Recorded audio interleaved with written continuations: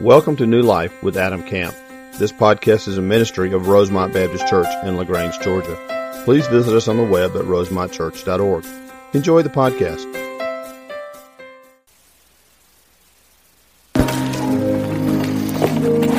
The idea of the Lord wrapping His arms around us is very powerful. We'll pray for us before we begin this morning. Father, thank you for Lord, all you've done for us. Thank you for your word, Lord, that you've handed down now for centuries. Believer upon believer upon believer that have studied it, Lord, and have memorized it and have lived their lives based on its truth. I pray that we would be just such believers. I pray, Father, that we would take the truth of your word, that you speak to us, that you've given us, that you would give us understanding and clarity, Father. You would help us to see and know and do. And I pray, Father, that you would be honored and glorified by all that happens here this morning. Through the power of the Spirit, may we be transformed more into the image of your Son, Jesus Christ. It's in His name that we pray. Amen. Take your Bibles and open to Genesis chapter 3. Genesis chapter 3. As you're turning, let me just remind you, in 2 weeks is Easter, April the 5th. We will not have services on this campus. Our Easter services will be at Troop High School in the auditorium. We will have an 8:30 service. We'll have a 10:30 service. We encourage you, if you have little ones, to bring them here first. We will have childcare as we always do. Same people that always do preschool. Your kids will still have the same teachers. We'll have security here. You don't have to worry about your kids being here without you. They'll be taken care of, I promise you. Leave them here. Go to Troop High School for our worship service at 8:30 or 10:30. Come back afterwards and pick them up. I want to encourage you to be part of that. Invite your friends. We do it there because we don't have room to do it here. Praise the Lord for that. So we do 2 services. We'll fill that auditorium up twice 2 Sundays from now. So you be in prayer for that. Be part of that. Just encourage you to come and invite friends and those people that are not yet here. I know it's spring break, but it's okay. You can come for Easter, right? It's okay. It's okay. Now we're in Genesis chapter 3 this morning. We are continuing our study of our passage of walking through the book of Genesis. We've entitled this In the Beginning. And I want to make an interesting point to you this morning, kind of a distinction. We've come to kind of a good breaking point in our study. The first 3 chapters of Genesis really flow together nicely. Chapters 1 and 2 are creation. Chapter 3 is the fall. They're intertwined. They go back and forth. They talk and refer to each other a lot. They kind of fit together nicely as a package. But after chapter 3, everything's going to change. See, after chapter 3, sin has entered the world. We looked at that last week and we talked about that. And from this point forward in our study of Genesis, and really this point forward in our study of all the Scripture, everything is about the redemption of mankind. Everything is about the Lord, through Christ, buying us back, even in the midst of our sinfulness. So last week we talked about the spiritual problem of sin. We looked at the account in the garden of how Adam and Eve had this conversation with the Lord and how they hid and how they were fearful and how they were self-centered. And we used this analogy that I want to use again this morning just to help you understand. Adam and Eve and what they did in their sinfulness and separating themselves from the Lord. We find them in kind of this spiral descending farther and farther and farther away from the things of the Lord. Now, you may or may not know this, but scripturally, the only thing that can stop that spiral of spinning away from the Lord is Christ. Now, we see that in Genesis 3. We see that in the remainder of the Scripture. Last week, we looked at the spiritual problems of sin. This week, we're going to look at some physical problems of the sin. And so we're going to jump right in this morning to Genesis chapter 3, beginning in verse 16. Let me remind you and catch you up if you've missed last week or haven't been with us up to this point. The middle part of Genesis chapter 3 that we studied last week is a picture of the conversation between the Lord and Adam and Eve. And then verses 15 and 16 are the conversation with the serpent, the curse, and the punishment that the Lord places upon the serpent. And so now in verse 16, the Lord is going to turn His gaze toward the woman. And we're going to see exactly what He says to her. Genesis chapter 3, beginning in verse 16. So to the woman He said, I will greatly increase your pains in childbearing. With pain you will give birth to children. Your desire will be for your husband, and he will rule over you. Verse 17. To Adam he said, because you listened to your wife and ate from the tree about which I commanded you, you must not eat of it. Cursed is the ground because of you. Through painful toil you will eat of it all the days of your life. It will produce thorns and thistles for you, and you will eat the plants of the field. By the sweat of your brow you will eat your food until you return to the ground, since from it you were taken, for dust you are, and to dust you will return. Now I want to make a point here that's kind of foundational to where we're going to go over the next few minutes, and really foundational to the next few verses, and actually foundational to all of Genesis chapter 3. But I need to prepare you before I make this statement. This statement is not popular.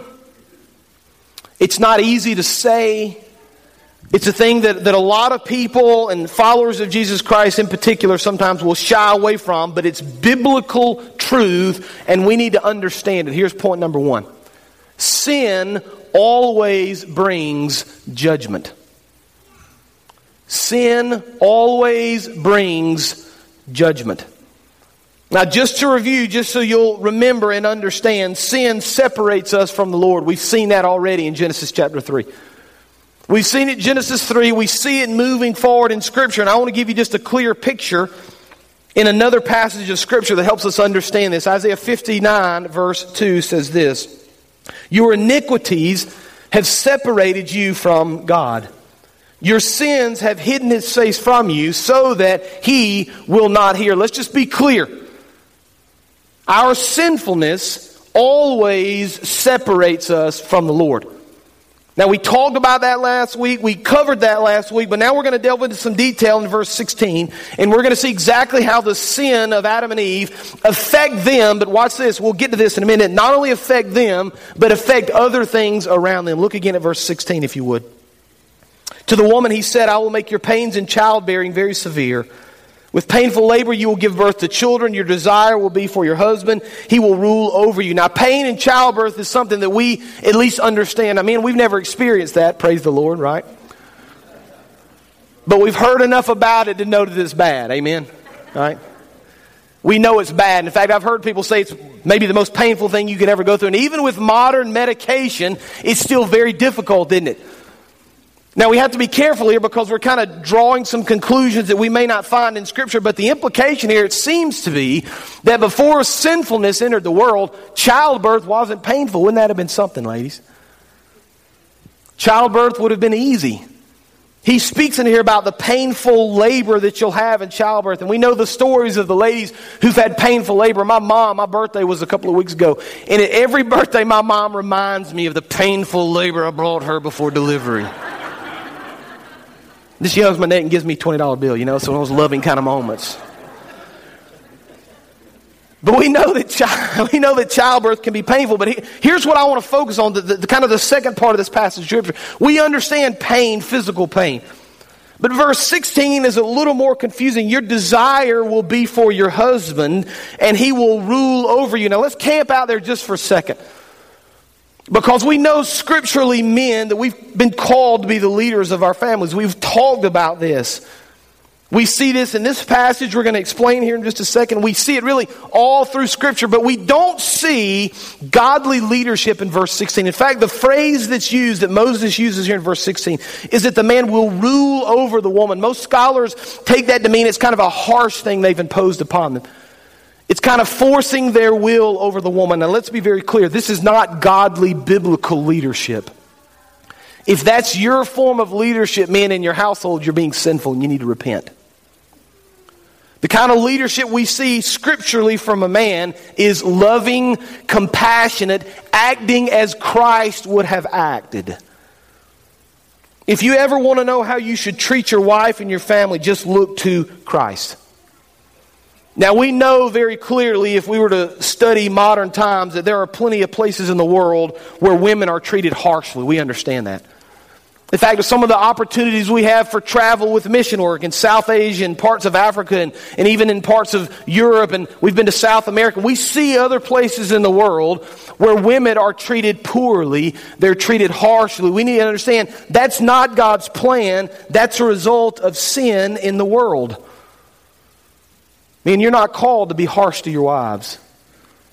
And I think some of us need to be confronted with that truth, because it's very easy after a long, hard day and somebody's treated us unkindly to come home and take it out on our wife or to take it out on our children.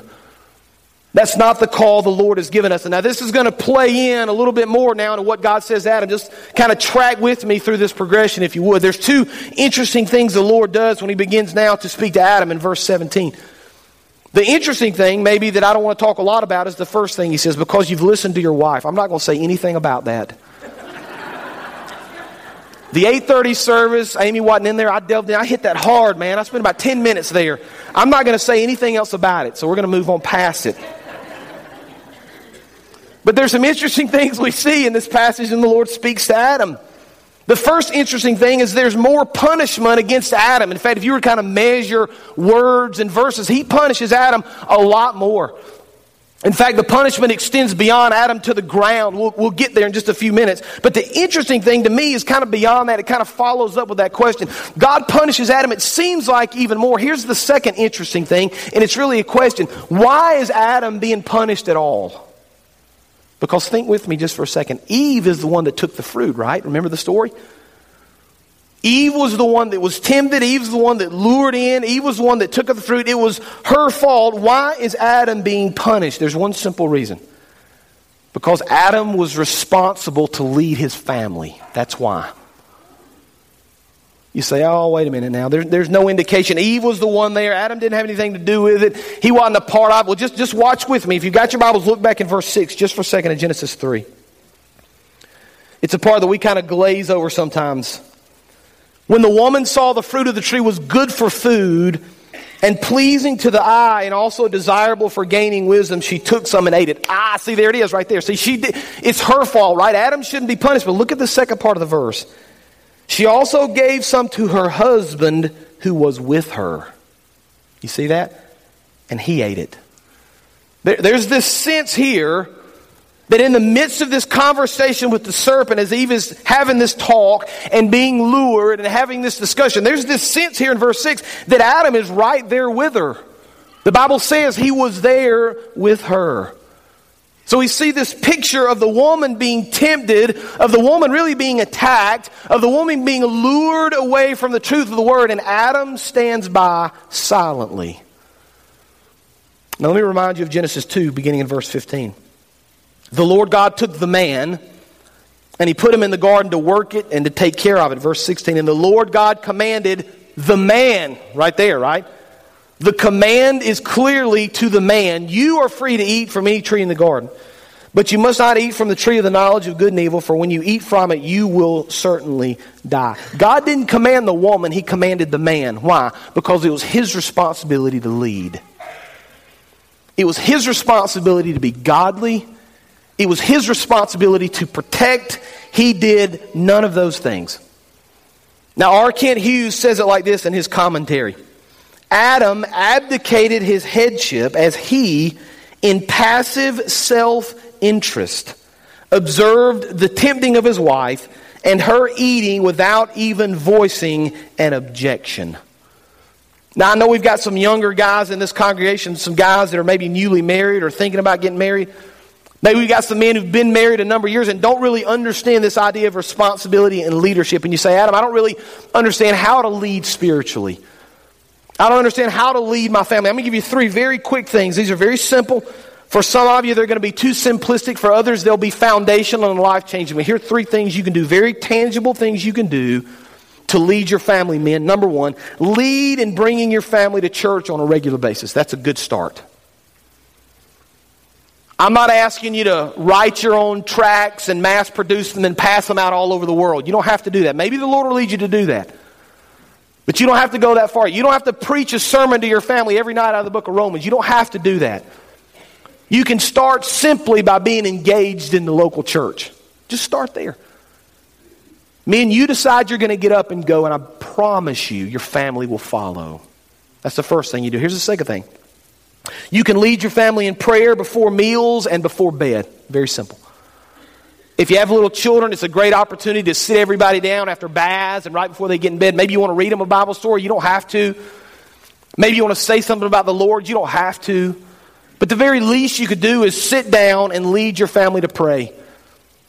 You say, we've never done that before. Start now. It's okay. You can't change the past. You can't correct where you've been, but you can start from this day forward. Kids, mom, y'all come sit. I want to say something. Dad's going to pray for our family tonight. You say, I don't pray well out loud. You know what? Your kids could care less. Your wife could care less. God could care less. You know why? It's not about how eloquent it sounds. It's about your heart. Lord, I'm willing to serve you. I'm willing to trust you. I want to lead my family to do this. That's the second thing. Here's the third thing. You want to lead your family? You want to be a godly influence? The third thing you can do is to grow personally in your walk with the Lord. That's something they don't ever have to see. They don't have to be involved in. But you men, as a father, as a husband, as a single guy, wherever you are, and ladies, you fit into a lot of these as well. You need to be growing personally in your walk. Men, you ought to have some sort of a regular time where you pray. You ought to have some sort of a regular time where you study. You ought to have some sort of a regular time where you're doing something intentional to grow your walk with the Lord. Adam was punished for one simple reason. He failed to lead. Don't find yourself in the same category. Okay? Now take a look at what happens in verse 17. The Lord's going to give some very clear direction here. To Adam, he says, because you listened to your wife and ate from the tree which I commanded you, you must not eat of it. Here's the punishment. Cursed is the ground because of you. Through painful toil, you will eat of it all the days of your life. It will produce thorns and thistles for you. You will eat the plants of the field, and by the sweat of your brow you will eat the food until you return to the ground. Since from it you were taken, for dust you are, and to dust you will return. Now, I want to make a point here that I want you to see in this passage of Scripture, a couple of very interesting things. The first thing is that not only is Adam punished, but because of the sinfulness of Adam, the ground itself was cursed. Now, this is something I think we miss about sinfulness and judgment and the separation from the Lord. The sin of Adam and Eve and the sin when it entered the world affected everything. It changed everything. Romans 8:19 through 22. Just write the verse down and look it up later. Listen to what Romans 8 says. For the creation waits in eager expectation for the children of God to be revealed. For the creation was subjected to frustration. Not by its own choice, but by the will of the one who subjected it, in hope that the creation itself will be liberated from its bondage to decay, right? There's this sense that creation is bound now to decay because of sin and brought into the freedom, the glory of the children of God. Verse 22, we know that the whole creation, see that? Not just Adam, not just Eve, not just humans. The whole creation has been groaning as in the pains of childbirth right up to the present time. That means the ground was affected. The Bible says cursed is the ground. The plants were affected. The trees were affected. The air was affected. The animals were affected. The people were affected. Everything is affected by sin. All of creation. You say, that's great. What does that have to do with me? Here's what it has to do with you. You ready for this? Your sin always affects more than just your life. See, we think we can hide our sin. We talked a little bit about that last week. We think we can distance ourselves from our sin, and we think we can do it where nobody else sees it and it doesn't affect anybody. But here's the really ugly, dirty truth about sin. It always affects you, and it always affects the people around you. If you allow sin to fester, it's going to affect your life. It's going to affect the life of your spouse. It may affect the life of your family. Eventually, it may affect the life of people that love you and are around you. So we see that always, throughout Scripture, there's always judgment with sin. Now let's continue on. Look at verse 20. So now, just to draw the line in the sand and make the distinction, the sinfulness and the punishment and the discussion of the punishment and the implications of the curse are done now. We're past that. Now that's going to be lasting. Okay, the curse of the Lord is going to be lasting from this point forward to the end of time, right? Until all that's finished, and that we talked about the Savior and how only God can bring us back into right relationship. But we're not going to talk about it anymore in Genesis. In other words, we're going to draw a line in the sand and we're going to say we're going to put all that behind us. And beginning in verse 20, we're now going to move forward. Okay? So verse 20 of Genesis 3. Adam named his wife Eve because she would become the mother of all the living. And the Lord God made garments of skin for Adam and his wife, and he clothed them. And the Lord God said, the man has now become like one of us. And there's the plural again. We talked about that several weeks ago, the idea of the Trinity. Father, Son, Holy Spirit, knowing good and evil. He must not be allowed to reach out his hand and take also from the tree of life and eat and live forever. So the Lord God banished him from the Garden of Eden to work the ground from which he had been taken. After he drove the man out, he placed on the east side of the garden cherubim and a flaming sword flashing back and forth to guard the way to the tree of life. Now here's the second point I want to make for you, and I'm going to have to unpack this so you'll understand it a little bit. But not only do we see that there's always judgment and justice with sin, but here's truth number 2. Adam demonstrated his faith to the Lord. In this passage of Scripture, we're going to see great amounts of faith from the Lord. Now you say, from Adam to the Lord, you say, wait a minute, now I don't see anywhere in this passage that speaks about the faith of Adam. But just look at this with me, if you would, in verse 20. Adam named his wife Eve because she would become the mother of all the living. Now just remember where Adam and Eve have already been, okay? Remember what they've experienced. Remember what they've seen. Remember how they've already sinned. They've been separated. They've hidden. They've lied. They've tried to rebel. They've passed judgment to other people. They didn't want to take responsibility. See all the things we've done, right? We've seen now the curse. We've seen all the mistakes that have made. And yet, now watch this. This is the beauty of the glory of the Lord. And some of you are here right now. In the midst of the ugliness and the despair and the sinfulness, in verse 20, Adam decides to name his wife Eve. You say, what does that matter? Well, just think about this with me. Every time I've read this over the years, until I really started studying this passage and studying this book, I kind of glazed over this. Here's why I glazed over it. I already knew her name was Eve. You did too, right? We just know the story. And so when I read in verse 20 that he named her Eve, okay, so what? Verse 21. But look at the second half of that verse. Because she would become the mother of all the living, right? Adam and Eve have just sinned and heard about death and punishment and despair. Eve's name actually means life. How could Adam, in the midst of despair, see the idea of life and moving forward? He did it only because he trusted in the Lord. See that? Some of you need to say this morning, God, I've made mistakes.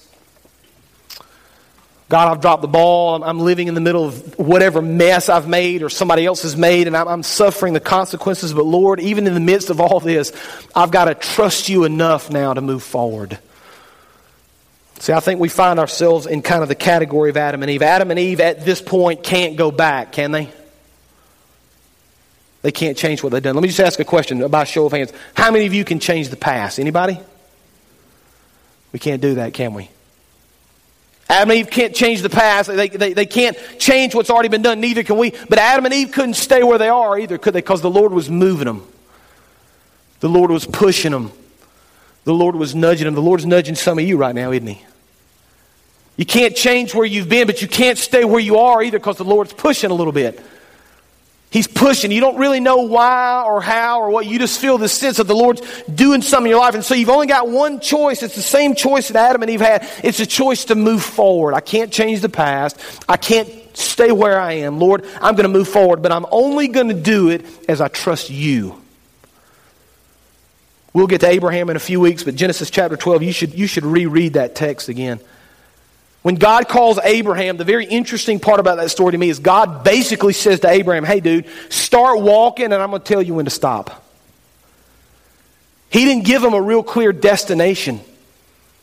He said, pack up everything and get moving and trust me enough, I'll tell you when to stop. That's great faith. See, I think our lives ought to be marked by our faith in the Lord. But I'm going to step on your toes. Ready? Get ready. How many of us miss the blessings of the Lord because we're too afraid to trust Him? You have, I have too, right? There's this clear line in the sand. The Lord says, I'm really calling you over here, Adam. But in order to kind of cross that line, you need to trust me. You need to have faith in me. You need to kind of step over this line. And once you step over it, I'm going to do amazing things, but you can't cross it until you have faith in me. How many of us have just kind of stayed behind that line because of our lack of trust, because of our lack of faith, because of our fear in who we are? God says, I've got a plan for you. I've got a plan for your life. Even in the midst of the brokenness, even in the midst of the struggle, even in the midst of the pain, if you will trust me, the Lord says, we will walk forward together. Now the Lord's going to prove it in verse 21. Take a look. Look what He says.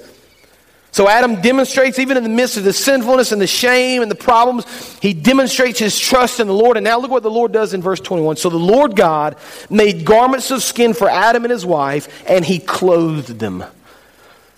Here's truth number 3. The Lord covered their sins. See that? It's a beautiful picture. I mean, they couldn't have done any more worse. couldn't have done anything worse than they literally brought sin into the world. All of creation from that point until the end of eternity is now affected by sin. The Lord had every right to just destroy him, just to wipe him off the face of the earth, but he demonstrates his faithfulness.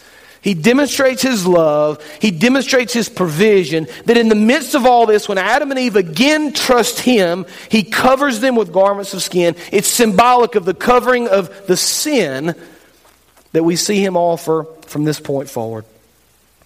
Now here's the picture it gives us. You may remember this from your study in the Old Testament. But once sin entered the world, we couldn't move away from sin. We couldn't repent of sin in the Old Testament without a sacrifice, right? You know the stories. Maybe the clearest picture of that is in Exodus when the Passover takes place and the Lord says you're to take a lamb that's without spot or without blemish and you're to sacrifice the lamb. You're to take the blood of the lamb and you're to sprinkle it over the doorpost. And when the death angel comes around, the death angel is going to do what? Pass over and spare you. You're going to be saved because of the blood of the lamb. That's what the Passover says. God, in all of his infinite wisdom and in all of his beauty and perfection, in this very moment, he covers their sins through the death of an animal. Isn't that beautiful? I think it's such a perfect picture of our failures and our weakness and the strength of the Lord in our life. But I love what Adam and Eve have already done here, because just remember back with me if you would. Adam and Eve have sinned. They've fallen short of the glory of God. They have turned away from all of his beauty. They have separated themselves from the Lord. They hid. They realized they didn't have clothes on. And what did they do? Do you remember? Somebody just say it. What did they do? They covered themselves with what? Do you remember? Fig leaves. Right? And it's kind of funny when you think through it. Hey, honey, we need to hide. Let's get some fig leaves to hide us. Right? It sounds kind of silly. That's all they had. But it's a picture, if you think about the Lord using the skin of the animal to cover the sin, the fig leaves is a reminder of our desire sometimes to hide our sin and the utter uselessness of trying to do it, because we can't cover our sins, can we? Lord, I've sinned and I can handle it though. I can fix it, right? I'm going to grab some fig leaves. I'm going to grab these fig leaves and cover myself up. And when I do that, then I'm going to cover my sin. Here's the problem with fig leaves. Here's the problem when we try to cover our sins. We can't do it. I think some of you need to hear this truth. You cannot fix your own sins. You can't do enough things to pay back because of your own sins. Only through the blood of the perfect sacrifice of Jesus Christ can your sins be covered. One writer said it like this, speaking of covering our sins. He says, we don't use fig leaves today, but other than that, nothing has really changed. We use religion, money, power, veneer of good works to cover the guilt within. We stay busy, we work hard, we go to church, we try to be good neighbors, we get along with others if we can, and we hope that somehow our meager efforts will calm the voice of a stricken conscience. It works for a while, but nothing we do ever works forever. Sooner or later, we face guilt and shame and admit that nothing we do or say can adequately cover our sin and our shame. It's only through the blood of Christ that our sins can be covered. This is a picture of the provision of the Lord. Surrounded by sinfulness, surrounded by failure, surrounded by destruction, the Lord says to you, I love you enough because you've trusted me. I love you enough that I'm going to make a provision to cover your sins. It's a picture of the love of Christ. It's a picture of the Messiah that would one day come. And as early as Genesis chapter 3, and I just watched this, it's a picture of salvation. We're only saved through Christ. Now verse 22, we need to wind this down. So the Lord God said, the man has now become like one of us. Again, there's the plural, very interesting. Knowing good from evil. He must not be allowed to reach out his hand and also take from the tree of life and eat and live forever. Now, by the way, the tree of life is going to be mentioned again in Revelation in heaven. The idea that if we eat of the tree of life, we live forever. Verse 23, so the Lord God banished him from the Garden of Eden to work the ground from which he'd been taken. And after he drove the man out, he placed on the east side of the Garden of Eden cherubim and a flaming sword. going back and forth to guard the way to the tree of life. Here's truth number 4, and maybe the saddest truth we'll study in these first 3 chapters. Adam and Eve are cast out. God said, I've given it all to you. I've given you everything you could ever possibly need, hope for, want, desire. I've given it to you. All you need to do is trust me. Now, Genesis was written thousands of years ago, but it's the same promise the Lord still gives us today, isn't it? God still offers to you right now, I'm going to give you everything you need. I'm going to give you hope and a future. I'm going to give you the love and the protection and the guidance and the direction. I'm going to give you all these things if you'll simply trust in me. But Adam and Eve couldn't do it. They couldn't take the provisions of the Lord. They decided instead to sin against Him, and they were forever cast away out of the beauty of the Garden of Eden. But even in the midst of being cast out, the Lord says, I'm going to bless you one final time. I'm going to allow you to one day die. You say, how's that a blessing, Adam? Could you imagine living eternally in this broken world filled with sin, with no hope of ever spending eternity in heaven with Christ? God says, one day I'm going to bless you, and I'm going to show you the ultimate sacrifice by bringing you out of this sinful world of bondage to live free from sin in eternity with me. See, God's plan from the beginning has been to be in fellowship with us, to walk with us in the cool of the day, to love us, to interact with us, to have a relationship with us. That's the way He designed it, and sin changed everything. We are eternally separated from God, and the only way back is through Christ. Let's pray. Father, thank you for the beauty of this verse, Lord, just the richness of our study so far. Even in the midst of our failures, Father, you have shown us great love and mercy, and we trust you and we love you, Father. I pray that we would understand as we think through this passage of Scripture today, and maybe this week, Father, I pray just resonate in our hearts the importance of trusting you, the importance of stepping out on faith, Lord, the importance of understanding our sins have been covered. We don't have to be shamed, Lord, and afraid of where we've been because you've covered those things. And Father, I pray that you would just use us. You would just strengthen us, Father. You would just give us the ability to love and to serve you for your honor and glory. It's in Jesus' name that we pray. Amen. You can stand. We're going to give you the opportunity if you want to come down and spend some time in prayer at the altar. The altar is always open. Maybe you need to pray for yourself or for somebody else that's walking through a difficult journey. Maybe you need to repent of your sins for the first time. You've recognized that you're separated from the Lord in your actions and you don't yet have Christ. Maybe this is your time now. Or maybe you want to join the church. But I want you to respond. I want you to pray. I want you to allow the Lord to work in your heart right now as we sing.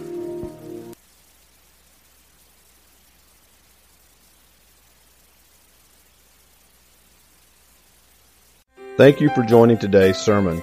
We would love to hear how today's message blessed you. Use the Contact Us link on our website at rosemontchurch.org. God bless.